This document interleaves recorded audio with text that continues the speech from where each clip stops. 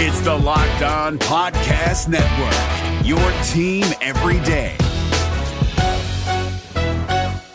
Jackson Gatlin here, host of the Monday edition Locked On NBA podcast. Every Monday, I cover the three biggest stories in the NBA with the local experts from Locked On. It's an awesome recap of the weekend of the NBA and a look at what's ahead. Mark your calendars on Monday to join me for Locked On NBA podcast, available on YouTube and wherever you get your podcasts. You are Locked On Pacers, your daily Indiana Pacers podcast, part of the Locked On Podcast Network, your team every day. Happy Friday, everybody. Welcome in to a crossover Locked On Podcast Network show. Some Locked On Pacers, Locked On Heat action, because today would have been a very important game day for both teams. As always, I am one of the hosts of Locked On Pacers, Tony East. I cover the Pacers for Forbes and the West Indianapolis Community News. On the other line with me, the host of Locked On Heat, featured columnist at the Step Back, David Rammel. David, how's it going, man? I'm doing pretty well. You know, all things considered. Yeah. It's an adjustment period for everybody. I'm not sure how you and your folks are doing, but, it's been a little difficult out here, and we're starting to see more and more long-ranging impacts outside of just the NBA. But overall, trying to stay optimistic and looking forward to talking some basketball with somebody, because it's been something that I haven't had a chance to do much of lately. 30 minutes of my day that I get to dedicate to not talking about how I'm going to survive. I very much enjoy doing that. And today would have been a fun game for a lot of reasons. One being that this is the 5-4 matchup in the East right now, and the Pacers play the Heat two more times before the season. They're 2 games back. They probably wouldn't have caught the Heat in the tiebreaker because Miami was for sure going to win that division, right? I mean, there's just no way they don't. No, I can't imagine anybody. I mean, unless nobody was even close. Or Orlando's not going to go on a 13-game win streak between now and the end of the season. You know, they finished off the season really hot last year, which is what cemented them in the playoffs instead of Miami. But no, I can't expect them going on that kind of a run this year. Right. So the Pacers would not have caught the Heat in the tiebreaker, but any win over the team you're chasing is obviously important. Heat 2-0 against the Pacers so far this year. And if you'll recall, Jimmy Butler circled this game on the calendar on Instagram. He was ready to scrap with TJ Warren again, who cannot guard him, although Jimmy Butler only had 14 points in that game. Who remembers that, though? Anyway, before we talk beef, let's talk overall game. The Heat, last game before this, David, lost to the Hornets, and that is something I would say is bad, but the Pacers have also lost to the Hornets this year. But what's the vibe around this team right now? Because I know Jimmy Butler missed that game, so injuries can be chalked up a little bit there, but it seems like that even without Butler, they should be winning that game. So how are things around the Heat right now? They can get exposed a little bit, particularly from the perimeter, and I think that was the case. If one of the things that we've seen as far as the way they lose games, they always build a huge lead, and then somehow they always wind up giving it up. It's not like it's a close back and forth game, and then all of a sudden they just lose by 3 or anything like that. They were up 20 in the first quarter. I mean, wow. they were spanking the Hornets. And then I remember tweeting out during that game, and it was the last game of the season, obviously, that all of a sudden in the second quarter, I think that the trio of P.J. Washington, Devontae Graham, and I can't remember who the third player was, they scored like 38 combined points in the second quarter. Sheesh. And that's just, it's ridiculous. They just gave up this huge burst of offense, and they just couldn't contain it. And it wasn't like the second team is particularly bad. They have some good defenders there, and Jay Crowder and Andre Iguodala, and this is the Heat that normally prides themselves on defense, but they just kept hemorrhaging points, and there was no way of stopping it. And that's just been the case with Miami over the course of the season. Now, prior to that game, they had won 4 straight, including one over Milwaukee, the only team to beat Milwaukee twice, once in Milwaukee, once at home. And so you're thinking to yourself, oh, this is a really good team, all of a sudden poised for a big, stretch towards the end of the season, and then they just lose to the Charlotte Hornets. Yeah, you're right. They were out without Jimmy. He's a good source of offense. He's their leader on defense as well. But they should have more than enough talent there to knock off a struggling Hornets team. Unfortunately, that wasn't the case. Yeah, they were losing in that game before to Washington as well. So really not the 3 games you want to see after a 4-game win streak, especially after beating the Bucks. Yeah, that's it. That's all very interesting because, only scoring 98 in that game especially, you wonder, where's the team's headspace at? Obviously, it's going to be interesting to see for what would have been this matchup in this I game. wonder, I don't know if you've heard anything, but I wonder, and we obviously never got a chance to talk to players that day, but I'm curious to know whether or not, like, at some point during the third quarter, as we're seeing Woj tweet out that the NBA's canceled the rest of the season, whether or not fans start yelling at players and saying, well, this doesn't matter anyway. Yeah. Or whether or not players just kind of get in their own heads and start to freak out a little bit and go, what the hell am I going to, do anything in the fourth quarter, considering the season's pretty much over anyway. Well, they had to know, right? Because the Hawks put in Vince. So they knew, didn't they? Or is that just a standard blowout put in your vet thing? Well, I mean, yeah, but I mean, they weren't facing the Hawks; they were facing the Hornets. So no, I know. I mean, just in general for other games that night, like they. Oh yeah, well, I mean, sure. I mean, yeah, that's probably a good point. But I remember that was an early game though, so I remember seeing the news about Rudy Gobert and the Utah-Oklahoma City, situation kind of play out there, and that was, I believe, in the second quarter, and then in the third quarter we got confirmation that Gobert had tested positively. So I wonder, fans being as connected as they are, start yelling things to guys on the bench, and all of a sudden you start hearing about this. Yeah. The fourth quarter doesn't matter as much all of a sudden. Yeah, basketball doesn't matter as much all of a sudden. That's a so good the point. Heat have already surpassed last year's total, which that's impressive anyway, just given this point in the season. But good trades, big summer, some, of course, typical Heat fashion, scooping guys up who no one really knows about, Duncan Robinson, Kendrick Nunn, turn them into huge contributors. What's been obviously you get Jimmy Butler, like you're going to stare at that with giant eyes and go, that's the thing that made you good. But what's been the biggest reason for this team's turnaround? I mean, they got a ton of talent everywhere. So it could just be that.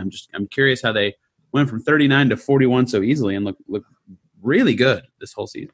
Well, I think the last couple of years they've had talent, but there was no clear hierarchy there. And they were looking at different guys to kind of step up. I mean, a few years ago, Goran was probably the team's best player, and he's a mid-level, star kind of player. He's not quite a superstar, obviously, and he's not also a naturally born, I think, leader in that locker room, and so it was a little difficult kind of following his lead.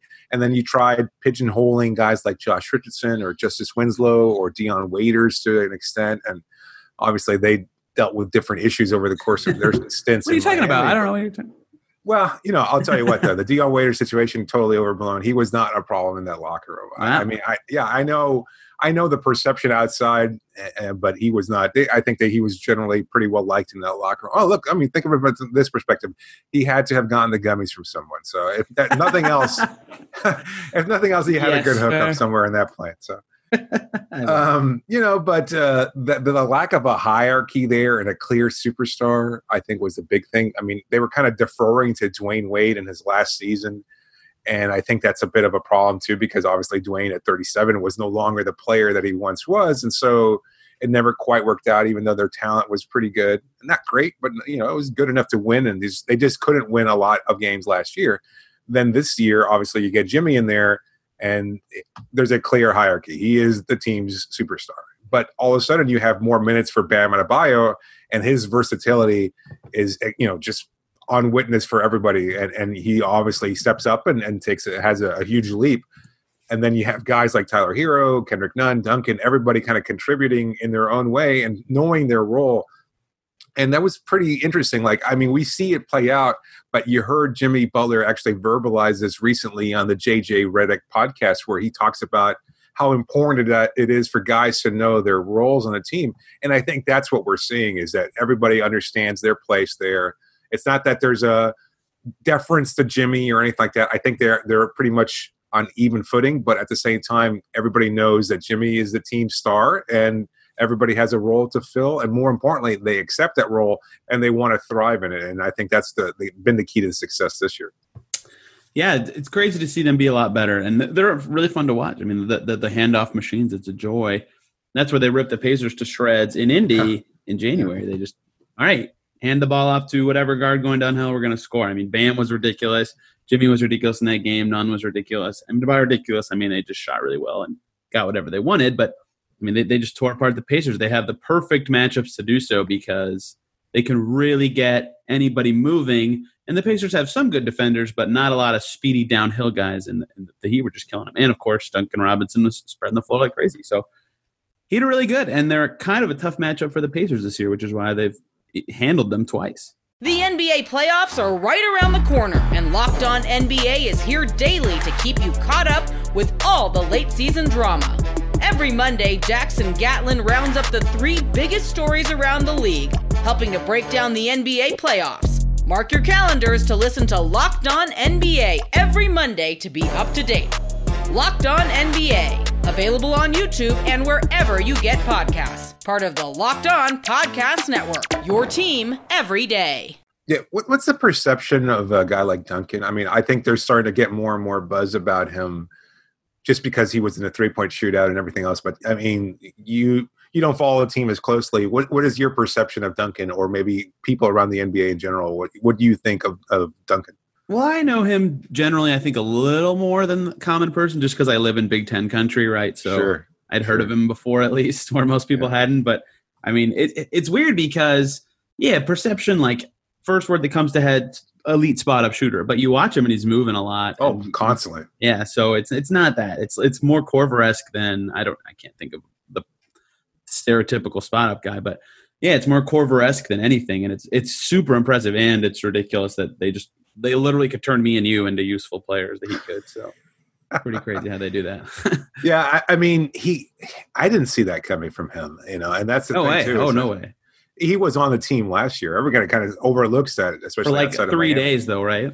Well, yeah. I mean, he was on a 2-day. He was a two-way player, and so he spent a lot of his time in Sioux Falls, or even when he was in Miami, he was getting like 5-8 minutes tops. He wasn't really cracking the lineup.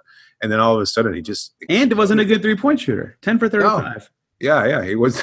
It was amazing. So wow. you knew that he had that ability to, but he also, I think he kind of, in the Miami way, he leaned up a little bit. I think he got into better fitness and conditioning shape, and then from there, I think just they kind of rolled out the offensive package, and we've seen this before. They did it with Wayne Ellington over the last couple of years too, and then obviously this was the offensive play system that they had in place for Ray Allen too, and so I think Spoelstra keeps using these kind of offensive sets to get guys open, but we're I think Duncan had to commit to it and everything else, and obviously he's done a pretty good job. Yeah, you set a franchise record. I'd call that a pretty good job. Yeah, Dude is just chucking. His spacing was really critical. I mean, the way the Heat offense when Bam was out there, and I know Bam is amazing and plus minus is kind of stupid, but the Heat outscored the Pacers by 31 because Duncan would space the floor. They just throw it to Bam and say, all right, you twist and turn a little bit until someone cuts or is open for a handoff, and boom, they get points. Like it was so easy for them against the Pacers last time. It was ridiculous. Do Pacers fans hate Bam Adebayo? The Pacers fans hate Bam? Why would Pacers fans hate Bam? I don't know. It seems like there's this kind of personal vendetta against, like, pitting Sabonis against Adebayo. That's funny. No, I don't think so. I think they would have hated him if he had made the All-Star team and Sabonis hadn't. To be fair, I think Bam probably had a better case. But wow. I agree with you, but at the same time, I'm surprised to hear you say it. Yeah, I think he's a better player, but not by much. No, I think Pacers fans have the vendetta against Jimmy for a million reasons, but especially that one. There was a picture. There's a picture from a while ago. I have no idea what the context is. Jimmy Butler just got off a plane, and he's wearing a Pacers hat, like out in public, and someone got a picture of it. So pre-free agency, everyone's like, Jimmy Butler, let's go. Let's Vic and Jimmy, let's do it. I don't think anyone who reasonably could have expected it would have thought he would have come, and he didn't. And then the TJ Warren stuff happened. So I think the only guy Pacers fans do not admire on the Heat is Jimmy. Interesting. Yeah, he actually, on that same Reddick podcast, he did not speak glowingly of the city of Indianapolis. Well, usually NBA players have such great things to say about the Midwest. Yeah, I imagine. But I personally have never been, so I can't speak on it myself. I'm sure it's a lovely place. I was actually very much looking forward to going to the All-Star game next year to see what to see all of what the city has to offer. In fact, I wanted to go this year if there had been a 4-5 matchup, which is something we would have liked to talk about at some point, but who knows if it'll play out. Maybe we can in the future. That'd be great. So where would that beef have led? Let's talk about what this game might look like.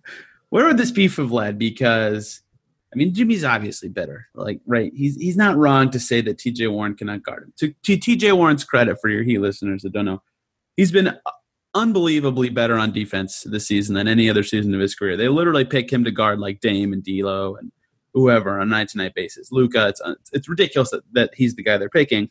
But yeah, Jimmy's just better. Jimmy's going to score on him, and Jimmy's an amazing defender. So, I mean, you can look at the last game, 14 points to 3. Warren only played 23 minutes, but still only 3 points. Like, I'm very curious how this would have gone over an extended game with two very competitive guys. You know, what's Warren's like from a three-point perspective? He's a better shooter, obviously, right? Yeah, a little bit above league average.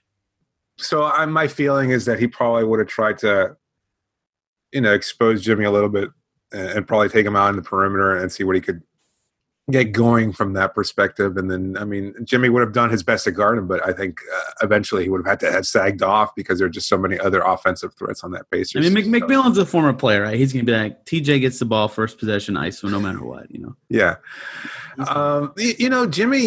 Jimmy's scoring has been a problem in Miami. You talk to a lot of Heat fans and my listeners, and they're upset. It kind of fluctuates because you get like 2 bad Jimmy games or 1 bad fourth quarter from Jimmy, and the next thing you know, you get a 26, 27-point outing, and you're like, oh, yeah, Jimmy's back. Everything's great. But his shooting has been, I think, a career worst. He's struggling with injuries. He hasn't talked about it in typical Jimmy-esque fashion, but I think it's been a physical adjustment for him. And if anything, this prolonged absence is probably going to benefit him for future games, assuming the season starts at some point. So I'm not sure that he would have been much of a threat. Like you're right. He's going to go at T.J. Warren to kind of prove himself. But the thing is with Jimmy, and one of the reasons why he's been so effective, at least in Miami this year, is that he has been such a phenomenal playmaker. Like he has been such a hub for offense for everybody else. And you see specific games where he is just more interested in trying to get other guys going. And now that you have all these other good shooters on the team, like Robinson and Hero, et cetera, it's easier for him to just kind of take a back seat and not necessarily have to score as much because he can try to get other guys going, be more of a distributor, and then kind of pick his spots a little bit more effectively as to when he wants to be a scorer. And, that doesn't obviously work. Like I said, his shooting has not been very good, but it's helped Miami. You can say bad. It's okay. Yeah, no, I mean, that's been realistic. But they're still a good offensive team despite his struggles. You would think, you look at their numbers and are like, wow, Jimmy must be having a career year. No, he gets to the line a whole hell of a lot, but he's not shooting very well. Right. So, I wonder, as far as that matchup is concerned, I could see Jimmy just kind of saying, look, I don't need to score. We're going to beat your ass anyway, and I'm going to do it by getting everybody else going, and they're the ones that are going to help beat you. So, that, if anything, that would probably be more – I can imagine that being more infuriating for T.J. Warren. Absolutely. There's just nothing you can do. There's nothing you can do. So let's flip the script. It's your turn now. I guess I'm kind of forcing the question, but what matchup are the Heat going to be afraid of from a Pacers standpoint? I think the Oladipo issue is always an interesting one. I mean, I know he had his best game of the season right before, right? So dude loves playing the Heat too. Yeah, I mean, I could see that being Duncan Robinson has been targeted so viciously on defense. And I don't think that he's necessarily a poor defender, although he can be caught unawares at time. I wonder if Oladipo would have sensed that and been as aggressive as ever and tried to really attack him. I could see that being probably the most dangerous matchup for Miami. And Duncan is also prone to picking up really, really ticky-tack fouls. Like, I'm not sure if it's just a reputational thing at this point or, he's – if you look at some of the replays of some of these foul calls against Robinson, they're just absolutely ridiculous. And that's not homerism or anything like that. It's just very odd to see him get called for these fouls. And, I mean, he's white. He's not exactly their most mobile player. And then somehow I wonder if that's just kind of worked against him. So, to me, that seems like the clear matchup problem. Who's starting – Who's starting at point guard for? Aaron Holiday starts. Aaron Holiday. Okay. So because Kendrick Nunn is the other issue defensively in that starting lineup. Him and Duncan Robinson are the biggest issues. In Miami, when the Pacers had it for a second before they gave up a skillion rebounds in the last possession and then had a chance and still didn't score, Aaron Holiday played very well as a starter because Brogdon missed that game as well. Right. So that's a matchup I think the Pacers like. It's especially him on Nunn. Nunn's been awesome, but like Holiday really goes for it on D, big wingspan, aggressive offensive guy. And Nunn's a pretty sizable liability on that end right now. So I think it's one of those two, and obviously Oladipo being the more complete player, if he's able to kind of carry that same momentum he had, assuming that this matchup would have taken place when it did, I think that's the concern. How do you see that one playing out as far as Oladipo going up against a guy like Duncan Robinson, who just doesn't have that kind of physicality? Well, what was impressive about, obviously Vic scoring 27 is like you open your eyes massively because he's been good since the All-Star break, especially. 15 or more in every game. Their first game out of the break, he did not play well, but he got hurt right after. But the game since 15 or more every game, good enough shooting percentage where he's not just cratering you like he was a lot before. But the Celtics game was a new level, right? You raised the bar quite a bit. Easily his best game of the year, 27, his biggest point total by a mile.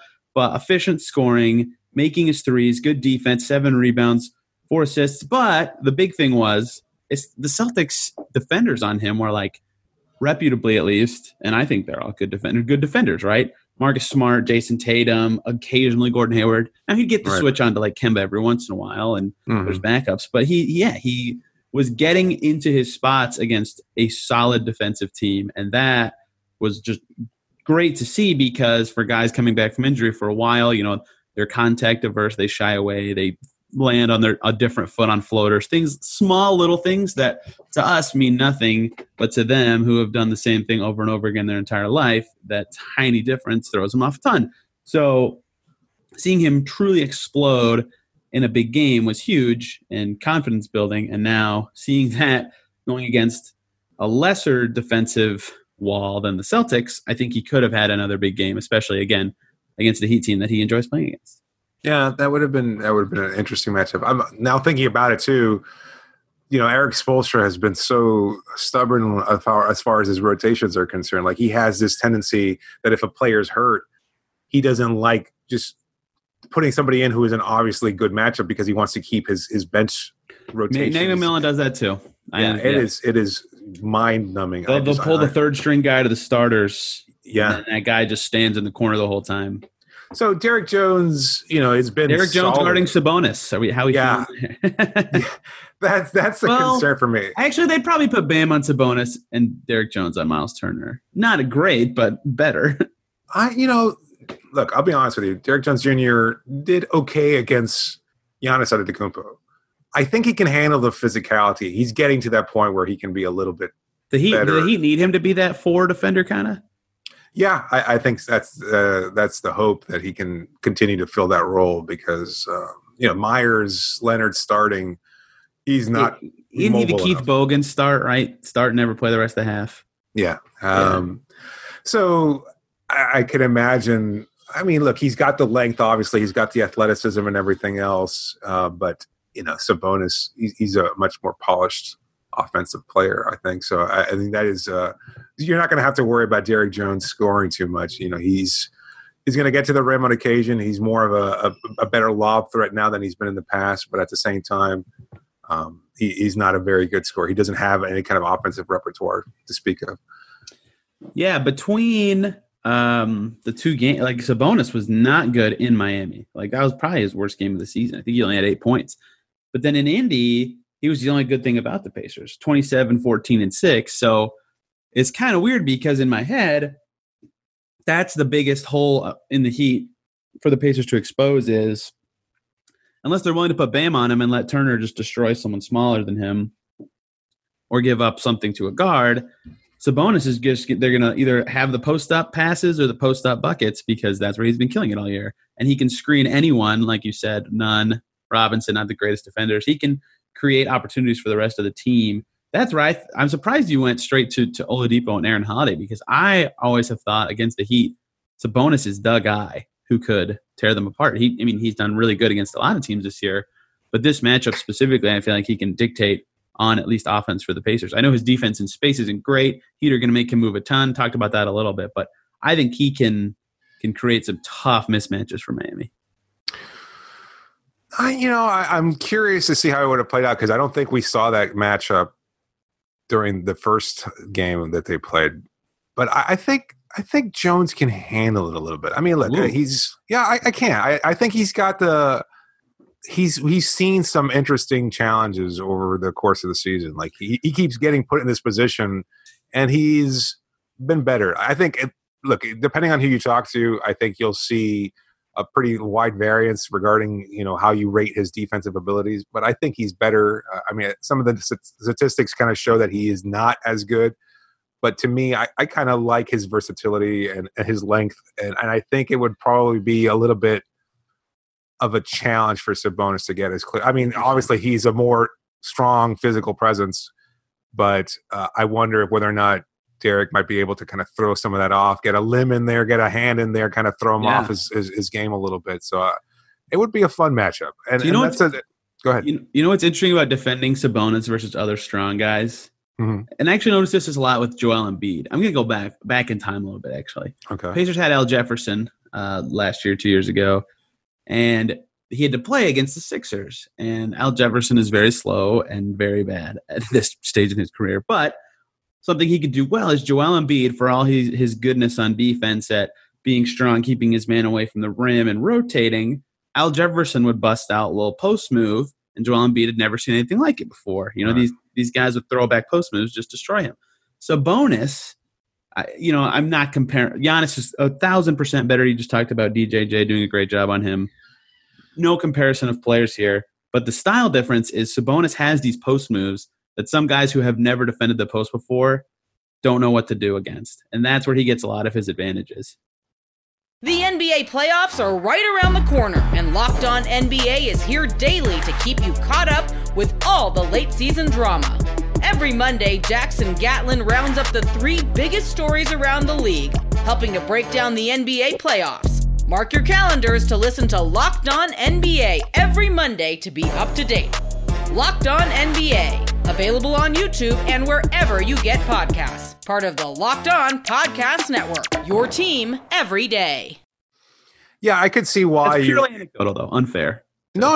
It's a good point. I mean, I think that's the reality of a lot of players in today's league is they're just not familiar with how to defend those kind of versatile offensive moves. For that, maybe you're right. I'm sure.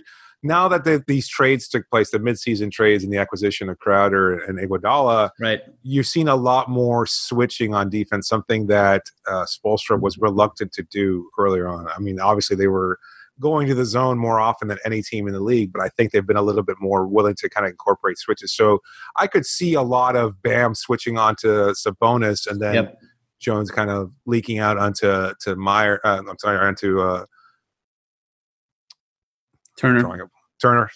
Turner. Yeah, that's okay. And that could be something you'd see pretty often. So, yeah, that would be a fun cross match to me because I think the Heat have the perimeter advantage kind of significantly also, but I think that the Pacers can try to pummel the inside and get something. They give up a lot of threes by default. The Heat, yeah, right. That's the last thing I wanted to talk about, and you just brought it up unprompted. So that's nice. Yeah, the Heat made a big trade. They got a really old Iguodala who's really good in the playoffs. I just completely loaded my thoughts on Iggy, but I think he's good. And Jay Crowder, who was terrible for the Grizzlies, but has been better for the Heat. So how's that been working out for the Heat so far? I have only seen stats and not a Heat game since then. So shoot me some info there. Crowder has been really good. That makes no sense to me. Like, he was terrible for the Grizzlies. I think that he's starting to get that kind of reputation of being really good for really good teams and then not so good for bad teams. I mean, I don't know, but at some point it's like, well, maybe he's the reason why those teams were really bad. Like, I'll never forget, like, him in Cleveland. That was terrible. It was a really bad situation for him. And then all of a sudden he thrives when he got traded to Utah midseason. For Miami, I mean, he's been a guy that I thought would be a perfect fit in Miami just because he kind of screams the quote unquote Heat culture. And he has bought into it 1,000,000%. Like, he is active on Twitter talking about Heat culture, showing that he's from South Florida. He loves it here. He loves the kind of accountability that the team prides itself on, and he's shooting very well. He's had some games where he's true shooting. Wow. Yeah, I mean, that number is kind of deceptive because he shot like 90% from 3-point range in his first few games, and of course that tailed off, understandably. So he's been very, very good. Iguodala still kind of rounding into shape. I wonder how the layoff would impact him if again the season ever resumes. But he's been figuring out his role. He's been more of a playmaker than I would have expected, actually, and his defense has been okay. His offense has just been a little bit struggling. Like he's not able to create a lot of points for himself at this point. And I mean, I think he's just like everybody else. He relied so much on Steph Curry. 3.5 shots per game. Yeah. Wow. He's not an offensive threat, but that's okay. He doesn't really need to be. He's not getting a lot of minutes, and it's okay. He's been fine. I think they actually make the move to get Iguodala more from a locker room perspective. Right, that's what I was going to mature, about. Just to get a mature voice in there, especially when you look at the guys that they're kind of relying on: Kendrick Nunn, Duncan, Tyler Hero. These guys have never tasted the playoffs before, so all of a sudden you have a guy like Iguodala who's been to the finals, 5 years in a row. Clearly much more experienced, and I think that voice matters a lot, and we started to see that just in the few weeks that he was with the team. So to me, it's been a good trade, and it's been a trade with a clear purpose in mind, which is that they see themselves as a potential title contender, which is not something that I agree with. And also, it's a little optimistic, but we saw that, look, they were capable of beating Milwaukee.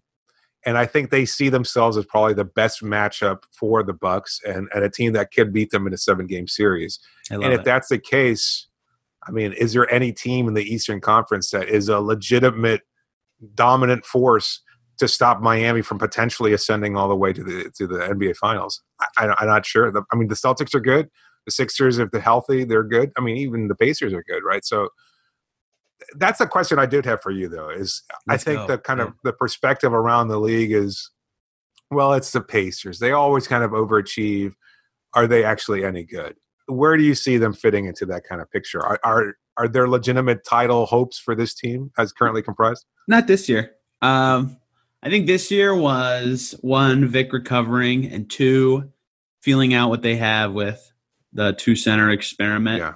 Right, because last year I think they closed 2 total regular season games together, and then Al Horford just eviscerated them in their 5 minutes a game, and they played together in the playoffs. And it's, their net rating was pretty good, but not the Celtics just dominated them. There's some arguments both ways to say we should try this and shouldn't. So this season was less about go for it and more about, okay, we just got 7 new players, right? They were wild in the summer. They did a ton of stuff. Let's see who works. Let's see if the center stuff works, and then build from there and get Vic back into shape. So it was kind of a growth year in the Vic era. And should the playoffs happen, I think if Sabonis Turner does well, they'll keep trying with that and try to upgrade and get something else good in the summer some other way. Or if it doesn't work, maybe moving on from one of those 2 guys to get the piece to make them really good, because Brogdon was fringe all-star when he was healthy. Before December. Sabonis obviously was an all-star. Vic, we know what he can do. That's 3 legit guys. TJ Warren has been great a lot of the time this year. They really think they got something with their core rotation if it all fits. They just have to figure out who fits with what. So again, if Turner in the playoffs, if him and Sabonis are just clicking, those 2 guys look great. They can stop guys. They can keep up on offense. Then I think they're going to try to keep punching with that.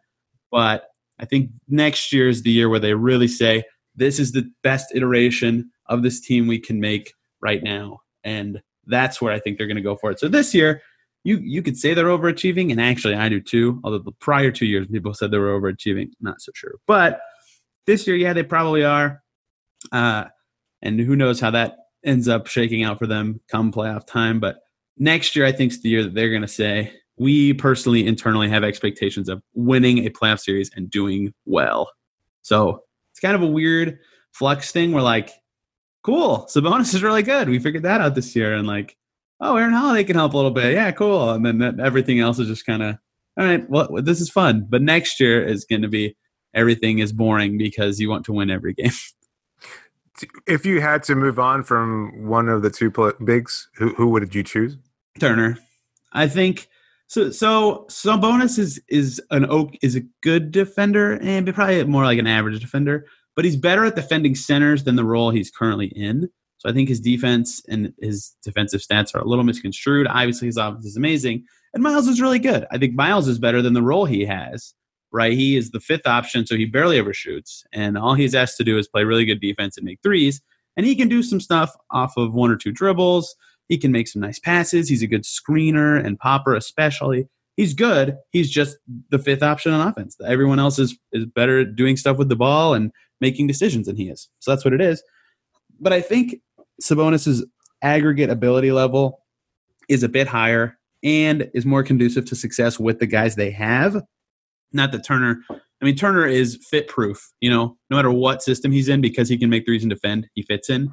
But I think given the surrounding guys, Sabonis is the guy they would keep. But the question is, like, if you could get a bigger return for Sabonis that gives you the better fit with Turner, maybe you make that move. So it's kind of hard to say, but I'm almost positive the team would. If it came to that, I have no intel on this, but if it came to that, I think they would choose Sabonis of the two.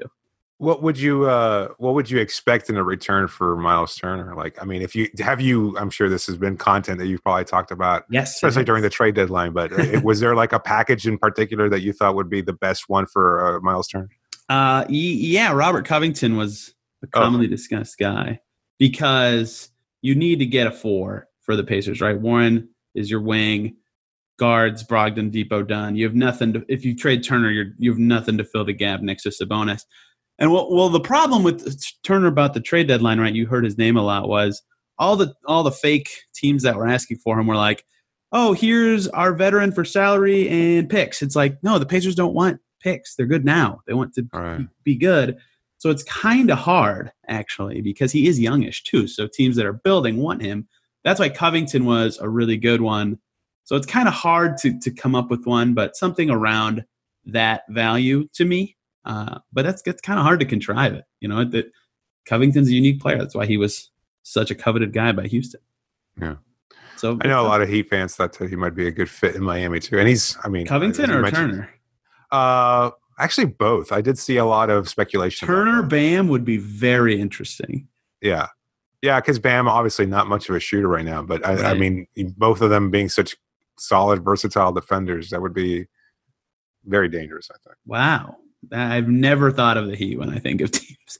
A very common one before was the Celtics, right? They need a center. They have a million wings. Let's get this done. But I don't think he has the value of any of those wings now. Maybe Smart, but I don't think the Celtics would do that. Well, it's just, obviously Myers is on he's the last year of his contract and he's an unrestricted free agent. And so I don't know that a lot of people envision him as a long-term answer at center.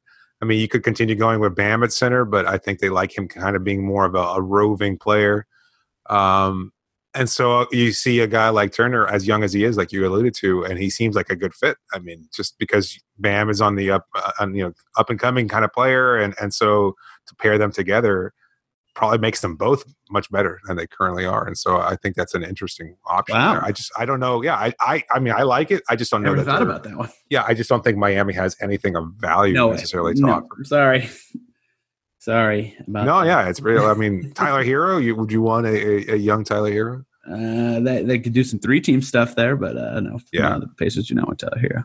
Yeah. Okay. Unfortunately, so it's tough, right? It's pretty tough for a lot of teams, especially because of the way the center position is valued these days. So, right. I have no idea what they're going to do. Maybe the Clippers. I don't know. I'm not gonna waste my time thinking about this again. I've done it a million times. Until the playoffs are either great or a complete disaster, I'm reserving my judgment on what I think of the pairing and what they can get in a trade.